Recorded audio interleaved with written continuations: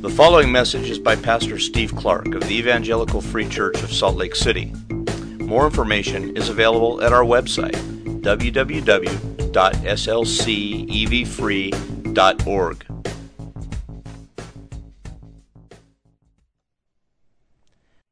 (2006). Happy New Year. You don't have to raise your hands or anything, but I wonder how many of us made some sort of a New Year's resolution leading up to this day. Perhaps you decided that this is going to be the year that you finally make a budget and do a better job of handling your money. Maybe others have set some educational or some professional goals. Maybe some, and maybe I might join this group now, they've decided that this is the year that you kind of get in shape. You eat a little better, exercise a little more, take care of your body. My hope and prayer for this coming year is that it would be a year of significant growth and health in our church body. That's what I'm hoping for and looking for and trusting for this year. I don't know specifically how God's going to do that. I don't know all the details, but I think that two things that could be helpful towards that end. One of them has already been mentioned this morning. It's in your bulletin there, the announcement about the ABF class tuning up the Mercedes Church. There's a few more details in there, but by way of announcement, let me expand on that a little bit. Not exaggerate, but it's going to be the best class you have ever been to.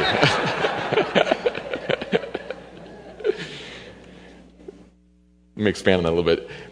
The title comes from a previous sermon illustration about a Mercedes church, like a Mercedes, a car that reflects well on its designer and its makers. We want to be the kind of church that reflects well on our designer and maker. So this class is going to convene in a couple of weeks to look at some attributes of that kind of a church that reflects well on its Lord. We're going to look at some of those things, maybe talk some about how to implement them. It's coming up. We, the Elder Board, kind of see that class as working in conjunction with the second thing that I think will be helpful towards growing us this year, the second half of the book of Ephesians. 2 weeks ago, we saw Paul conclude chapter 3 with this high statement of blessing to God. To Him be glory in the church and in Jesus Christ throughout all generations, forever and ever. Amen. A fitting conclusion to a marvelous presentation of the glorious gospel of God's grace. I've been laying that out for 3 chapters. Our being was presented there. Who we are now that God has worked in us. And who the God is who has worked it. The God who will do far more than that also. To Him be glory indeed. Now, as we move to our text for this morning, chapter 4, verses 1 to 6, we finally are coming to the doing half of the book. Remember, we've been talking about this. The first half focuses more on being who we are, and the second half switches more to what we are to do. In light of all that's come before, Paul is now going to tell us how we must live. Specifically this morning, we will see this simple main point. Because of the gospel, we must walk in unity. Because of the gospel, we must walk in unity. It's pretty straightforward. We're actually going to find that the structure of the passage is also pretty straightforward. We're going to look at just 2 aspects of unity. One longer to start, and then one a little shorter. That's where we're going to go here in just a second. But first, let me read the text and then pray. I'll be reading Ephesians 4, verses 1 to 6. I, therefore, a prisoner for the Lord, urge you to walk in a manner worthy of the calling to which you have been called, with all humility and gentleness, with patience, bearing with one another in love, eager to maintain the unity of the Spirit in the bond of peace. There is one body and one Spirit, just as you were called to the one hope that belongs to your call. One Lord, one faith, one baptism, one God and Father of all, who is over all and through all and in all. Verses 1 to 6. Let me pray.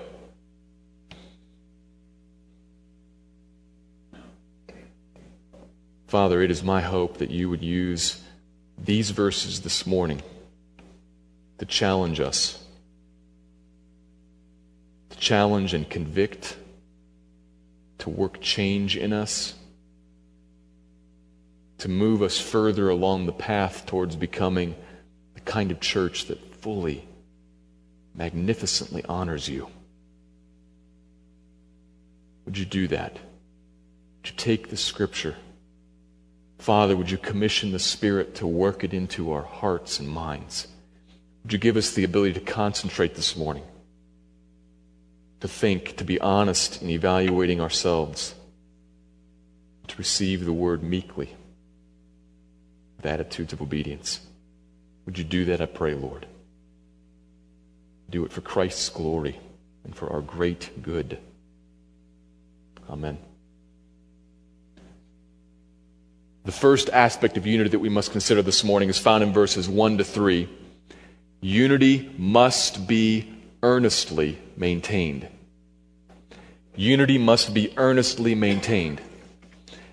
I alluded to this several weeks ago when we were in chapter 2, verses 14 and following.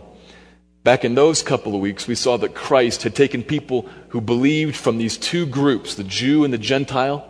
He'd taken from those groups, and in fact from many other various groups, and had brought them together and had fashioned one new man in Christ. He'd done that work. He'd made one temple in the Lord, one new family. Unity then is reality. It is. It exists. But while back then I alluded to this passage, this morning we come to it directly, and we're going to face the full force of what Paul is saying. Yes, unity is reality, but unity must be earnestly maintained. It must be displayed in the public arena so that we can see it, and so that those who watch can see it. It's reality, but it must be maintained visibly. It must be seen, displayed. And it's not going to just happen accidentally or by default. We must be earnest about this, diligent in working towards displaying this unity. That's what he's after this morning. That's what he's saying. Now, depending on what translation you read, verse 1 probably begins with something like, I, therefore, a prisoner for the Lord. Some variation of that. And it starts that way in English because that's how we write English sentences. Subject, verb, predicate. That's how we write English. So that's how it begins in your English translation. But in the original, the verb is actually first. He ends chapter 3 with that great praise. To him be glory in the church and in Jesus Christ throughout all generations, forever and ever. Amen. Strongly urge you, I then. Right there, immediately, there's a switch. His tone changes. Right from the start, he's about to get after you, so to speak. So get ready. Now, the differences in these two halves of the book are not quite this stark, but I sort of see it like this. For 3 chapters, Paul has been largely standing and looking to heaven with his arms outstretched, declaring these glorious things, and has been glancing back at us, describing it and urging us to come with him and get into and become a part of his enthralled vision. That's what he's been doing for 3 chapters. And now as we come to chapter 4, things change. The focus changes. He's still standing there looking towards heaven. It's kind of like if you have children and you've seen things out the window in your yard or on the street and you want to draw them into it. You look out there and with a beaming face, you look back and say, oh, you should see this. Look out there. Come on over here. And your hope is that they'll come over to you. But eventually, Paul and you, still standing next to the window, you turn, your whole body is now looking at them. And now you're going to speak to them directly. Paul's going to speak to us directly about what we must do. He hasn't left the window. We're going to see he keeps coming back to that. But the focus has changed. Now he begins, I strongly urge you. I exhort you, implore you, authoritatively plead with you as a foundational and now imprisoned apostle. Walk in a worthy manner. And be careful here that you come to this with the right mindset. This is not a suggestion. It's not a good or decent idea. It's not a, hey, I was thinking, why don't you try? None of that. This is an expectation that is required of you. To turn away from this and not do it is sin. The Bible knows nothing of a genuine Christian who is not earnestly seeking to walk in a worthy manner. Now, all genuine Christians struggle in that walk and fail sometimes. But all genuine Christians are struggling to walk that way. This is expected of you, required of you. Whatever follows on after this lead-in, you must give heed to. You must. But while we're talking about mindset, let's also note something about worthy walking. Worthy walking is not the kind of walking that makes the walker worthy of something. Worthy walking is not the kind of walking that makes the walker worthy of something. As if, if I walk in this way, then I'll become worthy of, in this case, being saved. Never. We are not anything, we will never do anything that makes us worthy of this great salvation. Instead, what Paul is trying to say might be better captured by the word suitable. Walk in a suitable manner. We could translate it that way. Walk in a manner that matches. Walk in a manner that is worthy of being associated with. That's what he's trying to say here. It's suitable walking. It's worthy of being associated with something. But worthy of being associated with what? The calling to which you have been called. Paul's looking directly at us, but he's not left the window. And here he kind of glances back out and he sees specifically chapters 1 and 2. He sees a glorious calling. The call of God that was his sovereign, gracious, merciful election and predestination and calling and saving and adopting of you individually and of me individually to be partakers in something marvelous. When we finally came to believe, each of us was sealed with the Holy Spirit. He is, as verse 14 of chapter 1 says, the earnest payment, the guarantee for us of a great and vast future inheritance. We were fashioned all together then into this one new man, by which and in which God carries out his works here in this world, prepared beforehand that we should walk in them. A marvelous, glorious calling. We are now objects of his affection. We are the loving portion, lot that he has chosen. It is a marvelous calling. In us he dwells personally, and in us corporately he dwells. It is a marvelous calling. He has blessed us, you might sum it up by saying, he has blessed us in Christ with every spiritual blessing. Chapter 1, verse 3. It is a marvelous calling. Paul looks back and he gazes through the first couple chapters. It's stunning to him, and it should be stunning to you. If it's just information, there's something wrong. It's stunning to him. And he asks, what kind of walking matches that? What kind of walking is suitable for that? Is worthy of being associated with all of that?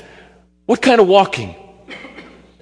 And that launches him off on a 3-chapter extended answer. But here, in our text, the first thing he moves to, and this should tell us something, first thing that comes to his mind has to do with unity in this group. Has to do with how we relate to one another. Christians in the church, Christians in families, Christians in other relationships. The first thing that comes to his mind, it's what he immediately moves to. Verse 2, walk with all humility and gentleness, with patience, bearing with one another in love. First thing that comes to his mind. Now, conceptually, this verse can be broken into 2 halves. And if you're looking at the NIV translation, you'll see there's a semicolon there in the middle to try to show that. These 2 halves, of course, fit together, but they're slightly different. One is a little more internally focused, and one is a little more externally focused. Now, they fit together, of course. Each of them is needed. They both together are necessary. Paul's point here in mentioning these particular things is that if you want to be concerned about, and you must be, if you want to be concerned about maintaining Christian unity, these are the things you need to focus on. There's just scads of other stuff that would be helpful too. But these things right here are first and foremost. That's why he mentions them. They work together. These are the things that we should be thinking about and praying, to go back into chapter 3, praying that the Spirit would work in us to renovate us in these regards. These are the things we should be thinking about and focusing on. These things, growing in individuals and then growing in a church body, will actually sever the roots of discord and animosity. That's why he tells us these things. We should focus on them. So we will. We're going to drill down into verse 2 just a little bit. Walk in humility and gentleness. These first two words, they form a natural pair because together they are addressing more of the internal. They're a little more pointed about how we should internally be thinking about ourselves. What we should think about when we come to our minds. What we really should be thinking about ourselves. I emphasize the word really because all of us know, I don't think that anybody here would deny that we shouldn't be humble, we shouldn't be gentle. Nobody's going to vote against that. But the fact is that it doesn't come to us naturally. We aren't fully this. Naturally, our natural dispositions as fallen human beings, what we naturally are is proud. What we naturally are is remarkably self-centered. Automatically, without even thinking about it, we are born thinking highly of ourselves. We don't need to be taught that. It comes natural to us. Just look at your kids. We work hard at teaching kids to think about other people. They very naturally think about themselves. But it's not just kids. And it's not just some adults who clearly are far more fixed on themselves than they should be. And it's not just non-Christians. Christians too. Everybody. We're all the same. We all have the same fallen nature in us. It is said that the sweetest sound to any man's ear is the sound of his own name. That's who we are. We get up in the morning automatically thinking about ourselves. Now, part of that's natural. Who else is going to brush my teeth?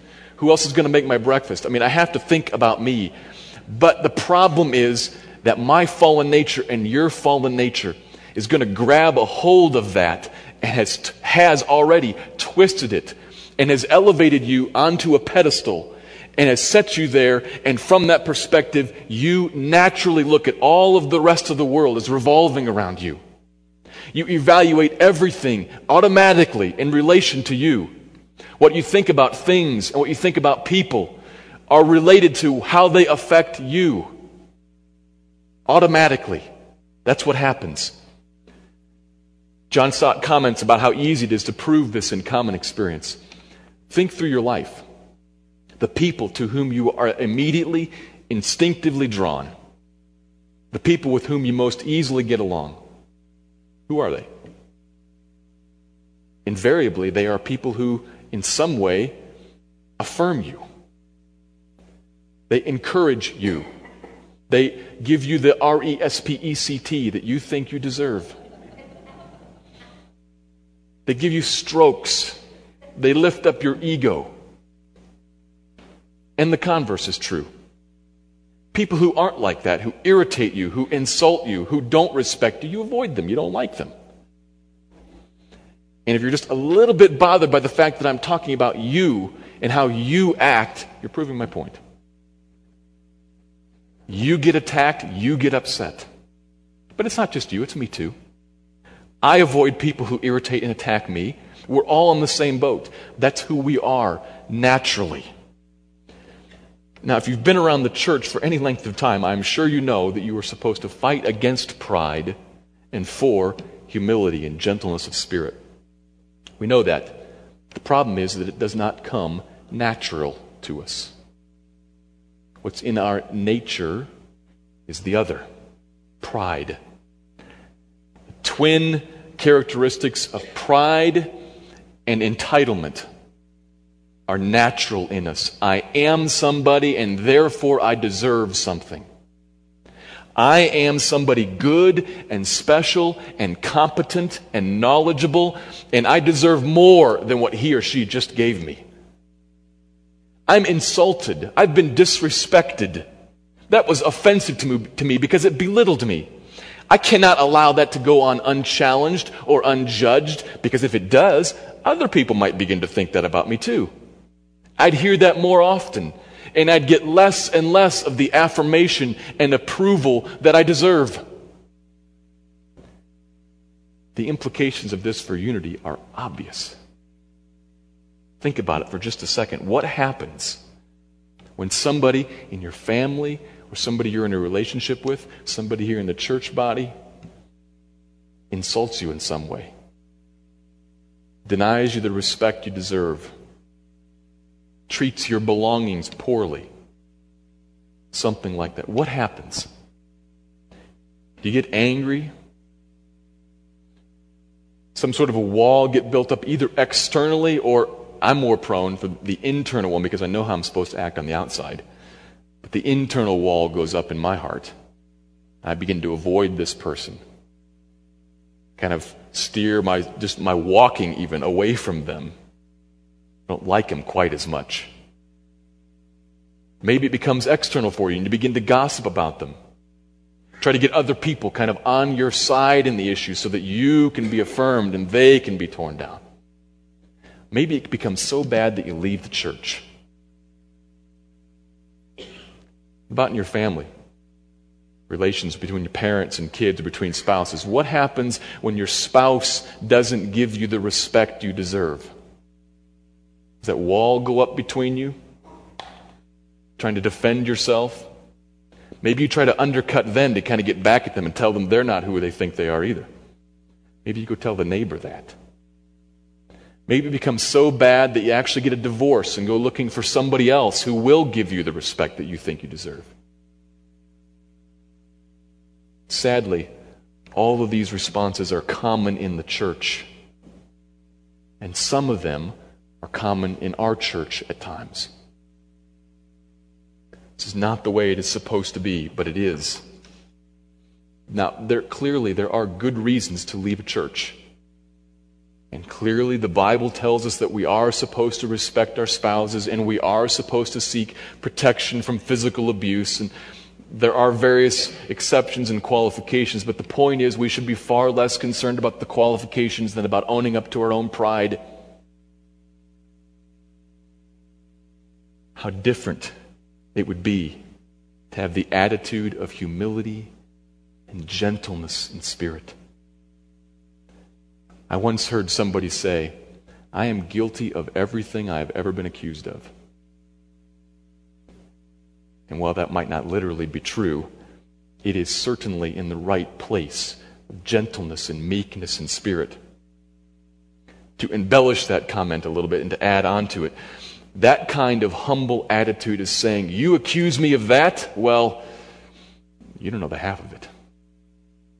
I actually sin in a whole bunch of other ways. You saw the sanitized version. You think I'm this? I am. And much more. You don't know all of me. I know me best. And I know that I'm worse than what you think. What I really am is a man filled with sin that is infinite upon infinite. But I am also a man that has been forgiven due to nothing I did. A man who stands in grace due to nothing I did. A man who has received a glorious inheritance, who has been called to a fabulous calling due to nothing I did, but due only to one who humbled himself and meekly took on the form of a servant and went to the cross.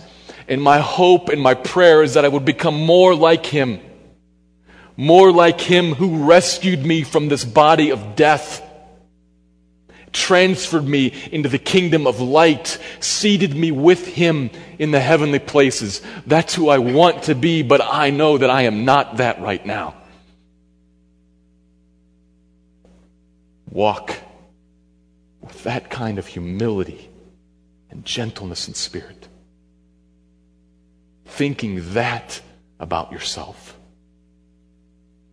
Thinking low of yourself, but thinking of Christ and what he has done for you, not because of you, but what he has elevated you to because of him. The second pair in verse 2 is also obviously touching on personal attitudes, but the focus here is a little more external. How can we maintain unity? Walk in patience, bearing with one another in love. These two terms address how we are to deal with those who aggravate us. And it will happen because you still live around a whole bunch of sinners. Given that you are growing in this perspective of yourself that is humble, gentle, meek is another way to translate that. Given that you're growing in that perspective of yourself, well, how should you respond to people when they say things that are hurtful, when they say things that are destructive, when they misuse your things or violate your trust? How should you respond? In patience. That is, you should hold back retribution. You should entrust justice to be carried out somewhere else by someone else. As Christ said, Peter reports in 1 Peter that though he was reviled, he did not revile in turn. Though he suffered, he did not threaten, but instead he continued to entrust himself to him who judges justly. He was patient with his accusers. Patience waits. And while waiting, you are to bear with the other person, enduring all the wrongs done to you, restraining yourself when tempted to act. We might actually translate this as restrain yourselves from one another. Not like two friends who want to fight, or two people who want to fight but their friends hold them back, but like two people who seem to have good reason to fight but they hold themselves back. They bear with the offense done against them by the other. In patience, they bear along, but this must be done in love. You see, it is highly possible in our fallen hearts to look at that verse in 1 Peter about entrusting ourselves to him who judges justly and to think with glee, you're going to get yours someday. That is not what he's talking about. With that attitude, the same sin is still harbored and reigning inside of you. To bear with one another in love means to think about the other. You've got that humble attitude that knows who you really are. And as you're growing in that, it's taken you a little bit at least off of that pedestal, and you're now thinking about the other person. You're realizing this person is still in process. This person right here has been made God's special chosen portion, gloriously loved by him. And this person is still in process, and yes, they sinned against me, granted. But I'm not going to seek the justice. I'm going to let God sort that out. And in fact, he already has, the cross. I'm going to respond to this person in a way that helps them to overcome that sin.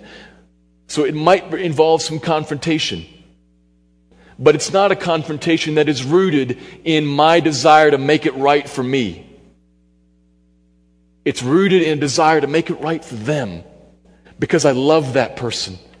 And I want to see them become all that God wants them to be. Bear with one another in love. Does this come naturally? No, of course not.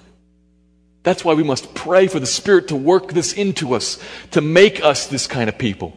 The kind of person who forgives the offense 70 times 7.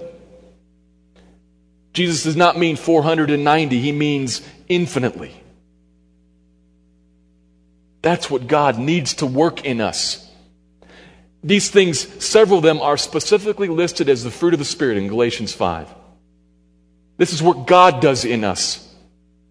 But at the same time, we're commanded to do it here because we must work it out in obedience. Otherwise, He never commanded us to do these things. We are to walk with the inner attitudes of humility and meekness.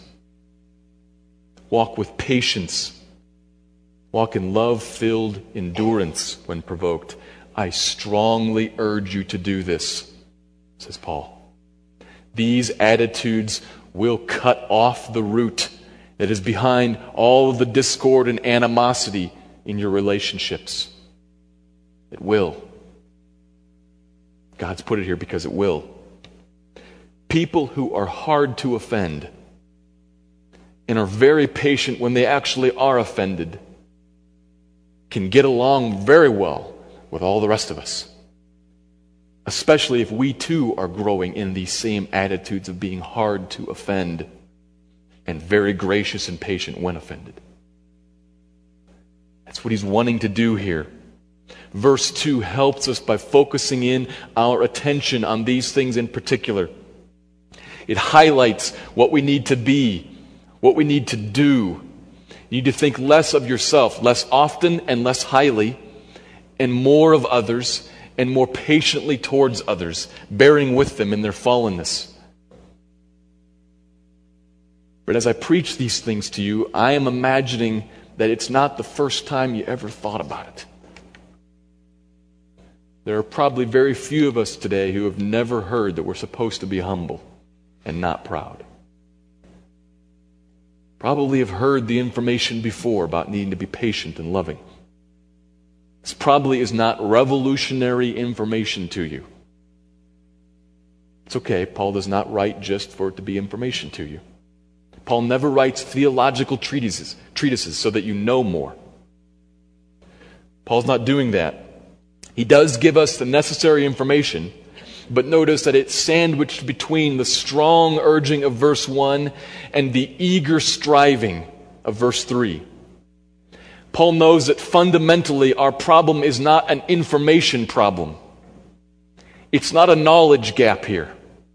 Fundamentally, the problem is inside. It's in the heart.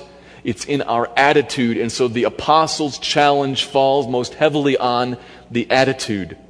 I strongly urge you. You are to be eager to do this. See, he never defines any of these terms. I've spent much more time on them than Paul did. Paul comes back to the challenge of the attitude, the challenge of the heart. Are you eager for this? Are you earnest for it? Do you want to maintain it more than you want to maintain your own status and your own rights? Are you pulling out all the stops to make sure that this happens? Are you diligent in your efforts to make verse 2 the displayed reality of this unity? Are you diligent in your efforts to make that true of you and of us? When I turn that on myself and I ask myself those kinds of questions, I am often greatly disappointed.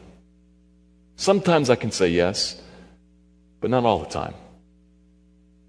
I'm preparing to preach this sermon this week, and several incidences arise in which I realize I need to hear this sermon. It's amazing to me how I can study something and be thinking about it and thinking about how to communicate it, and then I can realize that I don't even know it myself. I can read the words, I can study them, but living it is a different thing. As I said, I do a pretty good job of not putting up the external wall, but internally I do. All of us are in this boat. The call, the challenge to us is repent. Don't gloss it over by saying, I'm just kind of one of those people that's easily irritated.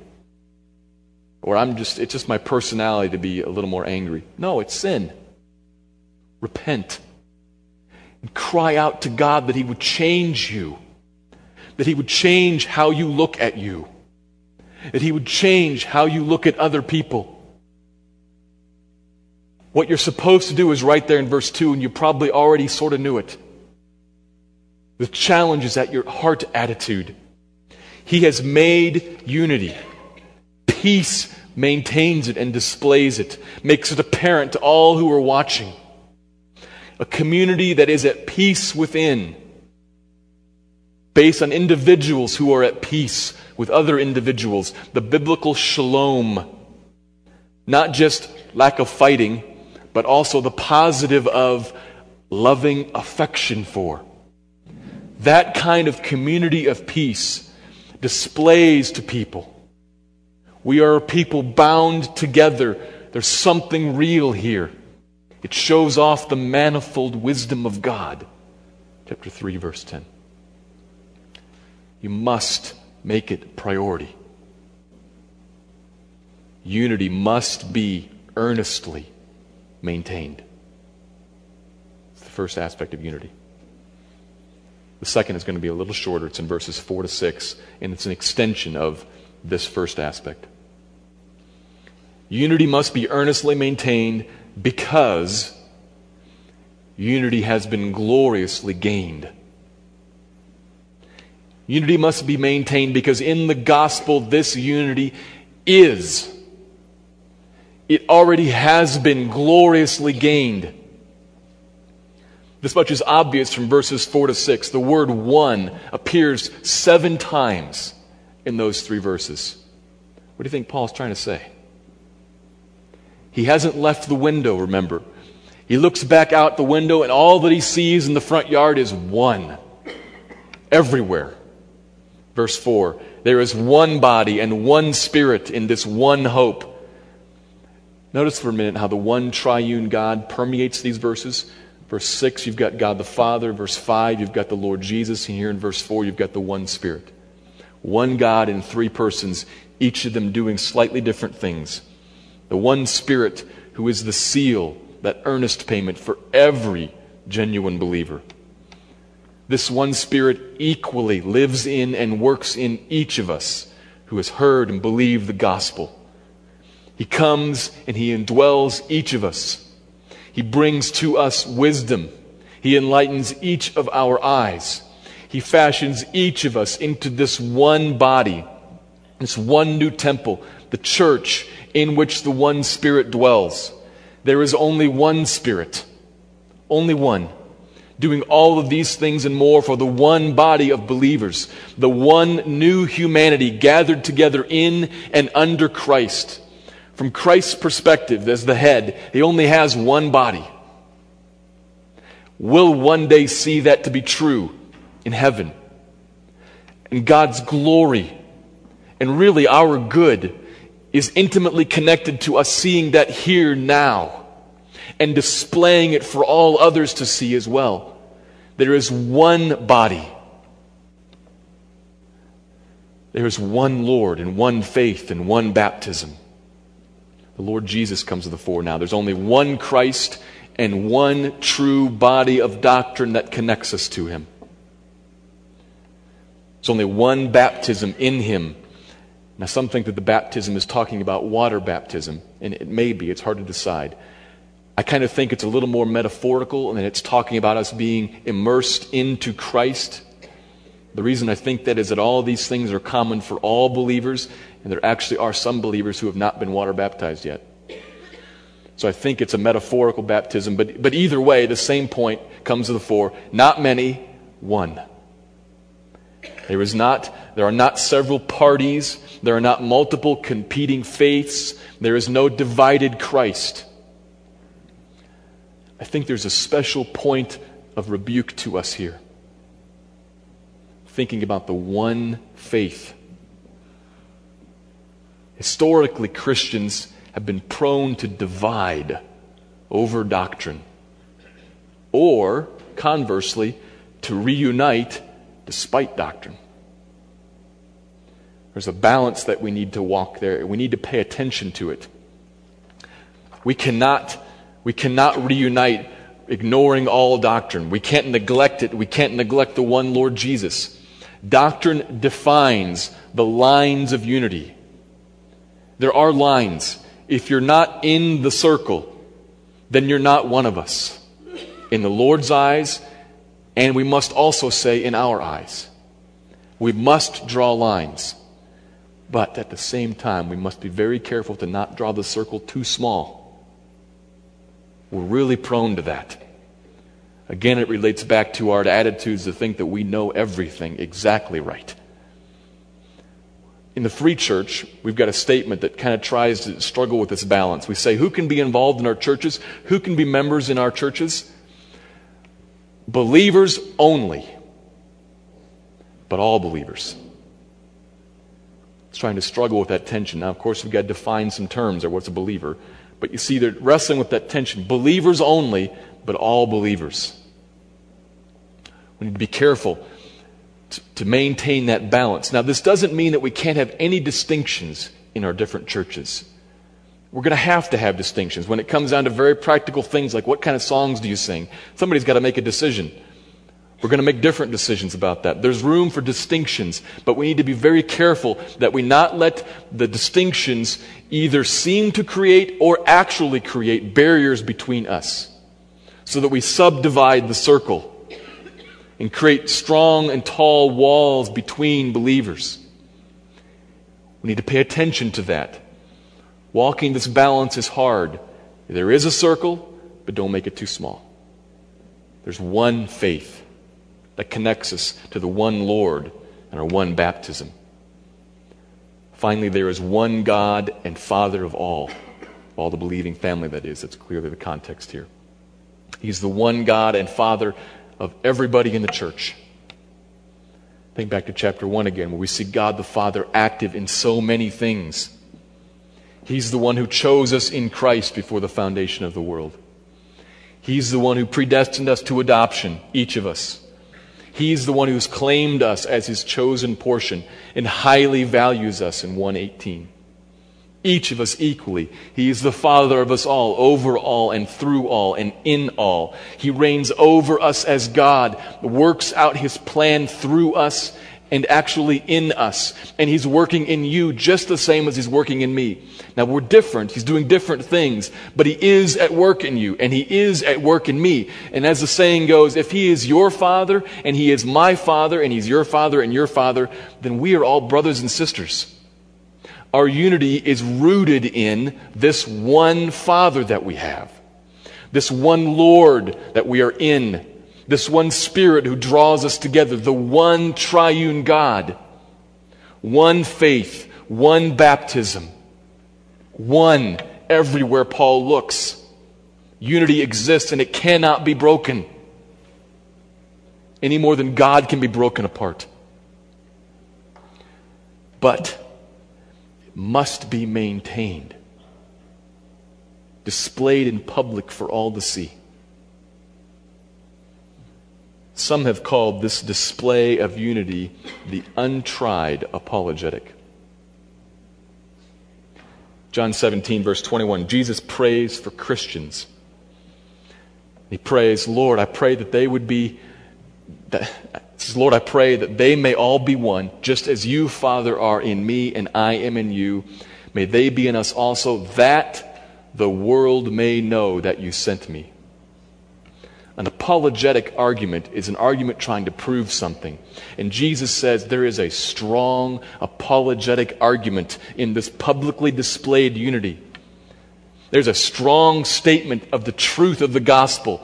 Father, that you sent me here to take on a body and to go to the cross and to form a new man. When people look and they see all kinds of widely divergent Jew, Gentile, and every other type of person who shouldn't get along and really don't get along anywhere else, drawn together into this one new man and united, people are going to say, what is going on there? There's a strong statement there, a strong apologetic. Too bad it's untried. I have an idea. Actually, Paul had an idea, and I'm just copying. Why don't we try that this year? Why don't we? Now, I'm not announcing some new church program. I'm just exhorting you, along with the Bible, be eager to maintain Christian unity. Why don't we do that? Start small. In fact, start moving towards unity by going off all by yourself. Take your Bible, look through any of the hundreds of places in the Old Testament that talk about how God loves the humble and contrite heart. Think about the numerous places it says God opposes the proud but gives grace to the humble. Take the bulletin insert. Look in your bulletin right now. There's a sheet in there. Long list of things in 2 columns. Contrasting the proud and unbroken person with the humble and broken person. This is a long list. It's thorough. It's convicting. Put together a few years back by Nancy Lee DeMoss. Take that with you and go pray and ask God to show you you. To make you clear to you. Walk through the list and say, what am I like? Who am I really? If you find yourself all in the right column, you're lying to yourself. Work through that. It's a powerful list. It has been very powerful in my life. Got it stuck on my bulletin board in my office because it's still powerful in my life. Work through that list. Take it. Write down things. See what you're not. Move over to the right and see what you're supposed to be. How that happens is God working change in your life by using the stuff in the first 3 chapters of Ephesians to grip you. He will use those means as you pray and fellowship with other believers over the content, for instance, in the first 3 chapters of Ephesians. He'll use that to grab you and change you. It's hard to be really proud when you realize you had nothing to do with yourself being saved. It's hard to act like that if these chapters have gripped you. Pray for that. Evaluate how you respond to people in situations. Not situations that go like you'd hope they would. Everybody responds well in those. Look at how you responded when things didn't go like you hoped they would. Think about the people that you don't like and you don't get along with. Be rigorous with yourself. And then repent. I once heard somebody say that God doesn't forgive mistakes or boo-boos or errors or the way my personality is. God forgives sin. Repent of the sin, and He'll work change in you. Turn away from it. And while you stand there next to the window, don't leave the window, but then turn and begin to interact with other people in the house, in your family or in the house of God here. And be alert to the ways that you've already detected. I'm weak here. Be alert to them. Watch yourself. And when you see sin rise in you, repent. And pray for God to change you and make you what you should be right over there on the right-hand side. At rigorous process, that's how God works change in us. We cry out to Him, Lord, make me who I'm supposed to be. Help me, give me strength to obey you here. I see this and I don't want to be it. I'm turning away from it. Give me strength, please.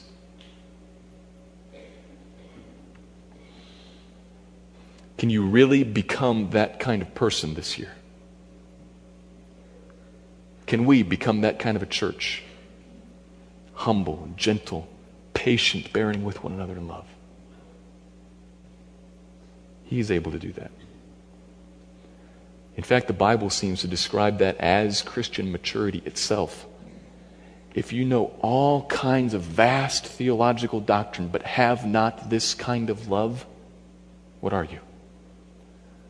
Only a resounding gong and a clanging cymbal. This is Christian maturity.